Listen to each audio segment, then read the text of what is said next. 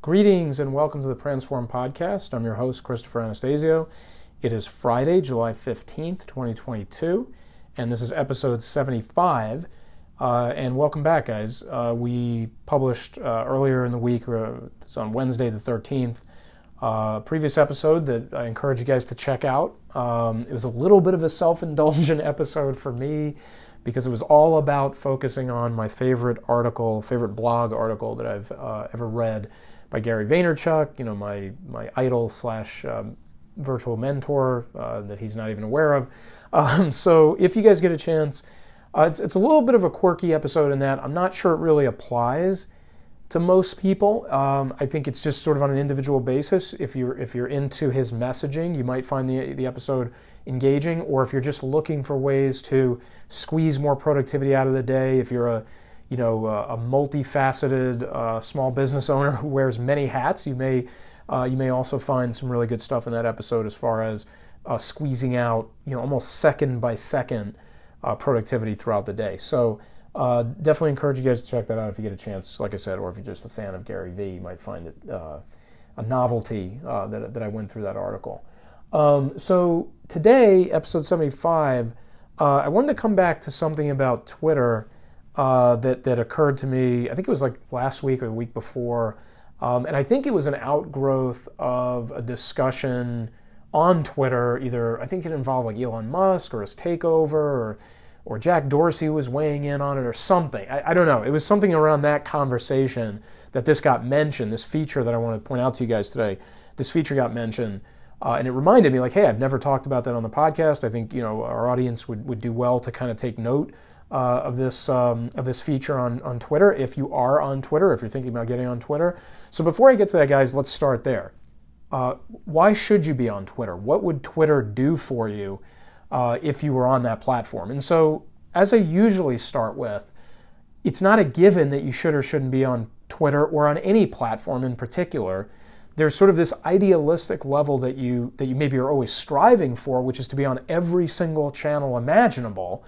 Right, that you're on, you're on Facebook, you're on LinkedIn, you're on Twitter, you're on Instagram, you're on TikTok, you're on Twitch, you're on, obviously if you can do it, if you can get there, that's the best outcome. Assuming you're doing it right, because you're going to blanket every possible corner of the internet and where traffic and attention could come from. But that's an ideal, and you're not going to start there on day one. In fact, on day one, you're probably going to focus on one, maybe two platforms, assuming they might be sort of related to each other, for example, Facebook and LinkedIn, where you can kind of generally replicate content very easily. But you'll probably start on one or two sort of nexus platforms that are going sort of hand in hand with, let's say, your website, and then you may grow out channel-wise over time. So that's maybe sort of a typical progression you would go through. Now, in that progression, assuming you have gotten to Twitter, or you were on Twitter in the first place, or you're about to get on Twitter, the reason that Twitter sort of stands apart in a way from the other platforms isn't because it's necessarily better for reach or engagement or anything like that. In fact, I think it's actually very difficult at times to get pure engagement on Twitter, but depending on how active you can afford to be there. But what's interesting about Twitter is, unlike any of the other platforms, it is a listening first platform, meaning because of the nature of what's coming out on that platform, it's just one burst of thought after another in a long timeline where you're just sort of consuming this stream of thinking from the audience at large out there. Because of that, it sort of puts you automatically into a mode where you're consuming inputs and then formulating output, versus a lot of the other platforms where you're publishing and then listening. You're posting to Facebook and then checking comments. You're posting to Instagram and then checking the comment section. You're posting to TikTok and then you're checking the comment section. On Twitter, there's no comment section necessarily to go check on. Obviously, if you post something, there's potentially comments in there. But when you go into the platform, you're more so in a disposition where you're just sort of being fed this big, steady stream of tweets, and you can just sort of quickly tap in and listen to those, and then get around to formulating a response and input and stuff like that. That's how I like to kind of view that platform. There are people who might disagree with that, But I think just by its nature, it's of course not, it's not any policy related thing. It's not like a headline at the top that's telling you to listen first and post later. I mean, you could technically go on Twitter and just fire off a bunch of tweets and leave. But what I mean is it's at its most effective, it's at its most optimum, its most optimal state when you go in listening first and then start composing tweets and then start responding to what people are saying. So it just sort of lends itself to that. And I think because of that, there are a few instances where I would tell somebody, hey, look, you don't belong on Twitter at all. What I would say is the real question is, should you be actively posting on Twitter or just listening for the most part on Twitter? That's really the question, not necessarily do you belong there or not, at least in my opinion. So when if you're already on Twitter or you're going to go to Twitter, that's how you go into it, in my estimation, is you go in thinking, okay, where's my audience out here? What are they talking about? What questions are they asking? What are they saying about either my product or the type of product I have or the industry that I'm in or the service business that I'm in? And who can I help? I mean, who can I bring value to? Who can I, illuminate some issue for or some question that's nagging them, and I can kind of put it to bed for them. So that's what I really see as the best use of your time on Twitter is, when you're kind of in that zone where you're like, okay, what's my audience saying? What's my audience thinking? What's my customer base, my potential clients struggling with? Twitter is a great place to start and really comb through there and see what's going on out there and be like, okay, this is where, I can lend some help and support, and I can just lead with value. And if anybody's interested, they're going to click back through to my profile and see that I do this stuff. And I've got a little bio there that's going to substantiate that. And then maybe every once in a while I'll throw that right hook and just, do a call to action like, hey, if you want more help, go check out my link in bio and sign me up for a free consultation, blah, blah, blah. But many more tweets than not should be leading with value versus throwing those calls to action out there.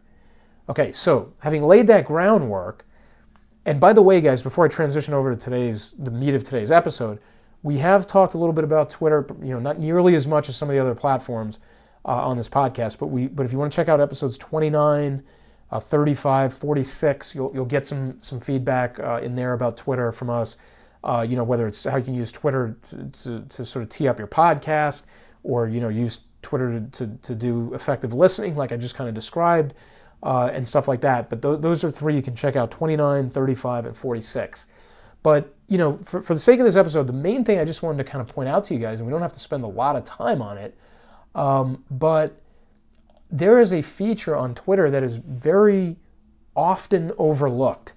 And it came up in this discussion, like I said, about Elon Musk and Jack Dorsey, I think, were somehow talking about Twitter and this came up, or something like that. But they mentioned the feature advanced search. Okay, advanced search. And actually, Gary Vee has talked about this. I've seen other guys out there in this space, talk about this feature at times. And so advanced search, when you go into the Twitter desktop, if you open up Twitter on your desktop and just put in, or Google, Twitter advanced search, you can just go straight in there. And you can start searching at a very granular level, a variety of things or a variety of ways to search what people are talking about. And it's a very refined set of search parameters. And just to kind of tick them off for you, you can obviously put in search keywords. That's the obvious one. You can put in exact phrases. You can put in both all the words you're looking for and any of the words you're looking for. So you can kind of go looser with it by putting in an any search instead of an all search. You can have none of these words. You can have the phrase should not contain certain words and exclude those. You can list hashtags. You can choose any language. Okay, so that's just all in the word searching. That's all the things you can do with the word searching. Now, from an account perspective, you can list accounts you're looking for. You can look for accounts that are being tweeted at, like in other words, tweets are being sent to that account. And then you can also do ones where those accounts are being mentioned. Okay, so not just where the tweet was sent to that account where they're listed first in the tweet, but really if they're mentioned anywhere in the tweet, you can also look for that as well. And then finally, or I should say, and then there's a filter section. You can include replies and original tweets. You can shut replies off. You can say, I only want to see replies. You can look for links, like does the tweet have a link in it? Or don't show me any links, or only show me tweets with links in it, and don't show me any that don't have links in it. So you can go down to that level of granularity. From an engagement perspective, you can actually say, I need to see a minimum number of replies, right? I only want to see tweets that have at least this many replies, or I want to see tweets that have at least this many likes, or at least this many retweets. So those 3 buttons at the bottom that people are prone to hit on tweets, reply, like, retweet, you can set minimum parameters on those, okay? And then you have a date function. You can say I want to search from a certain date to a certain date, and you can isolate a range by doing that, okay?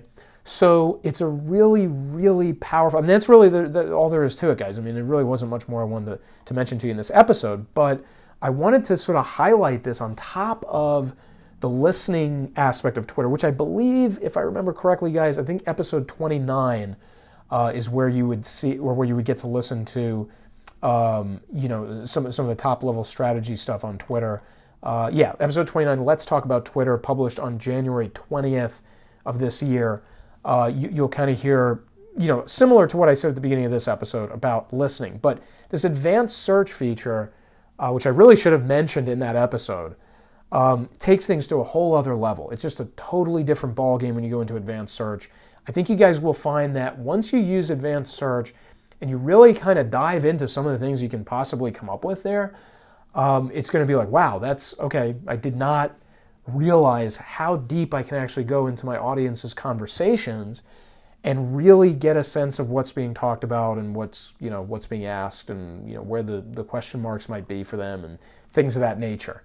Or just keeping your pulse on the industry, just seeing what are some of the major accounts saying and things of that nature. There's a lot of different ways to use advanced search. I think the primary way is to listen to your audience's concerns and questions, but there's other ways you can use it, and there's other ways you can kind of comb through all this conversation and this noise, to be honest with you, on Twitter, and get down to the things that matter to you and to your business on Twitter. And like I said, I think advanced search really gives you that capability. So check that out when you get a chance, guys. I mean, you literally can open up Google and just type in advanced search on Twitter, or Twitter advanced search, and it's going to bring up a Twitter page with the advanced search on it. And you don't have to have an account to do it. You can. I mean, I'm literally doing this real time. You can literally just go to that main page and just type in keywords and type in accounts and start searching, even if you don't have a Twitter account yourself.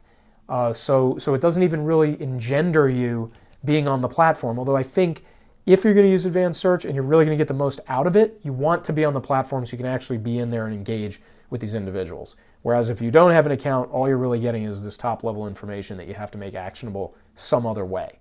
Okay? So anyway, that's really all I had for you guys today. Hope everybody had a great week. Hope everybody had a great Friday, headed into the weekend, as we're now halfway through July. And we will be back next week with episodes 76 and 77. That'll be the week of, Monday the 18th. So looking forward to linking back up with you guys then. Check us out on Facebook and LinkedIn, Transform.com, our website. And of course, you can subscribe to our podcast here. Thanks again for listening, guys. Super appreciate your time and attention. And we will be back in touch with you guys next week. Have a great weekend. Talk to you soon, guys. Bye-bye.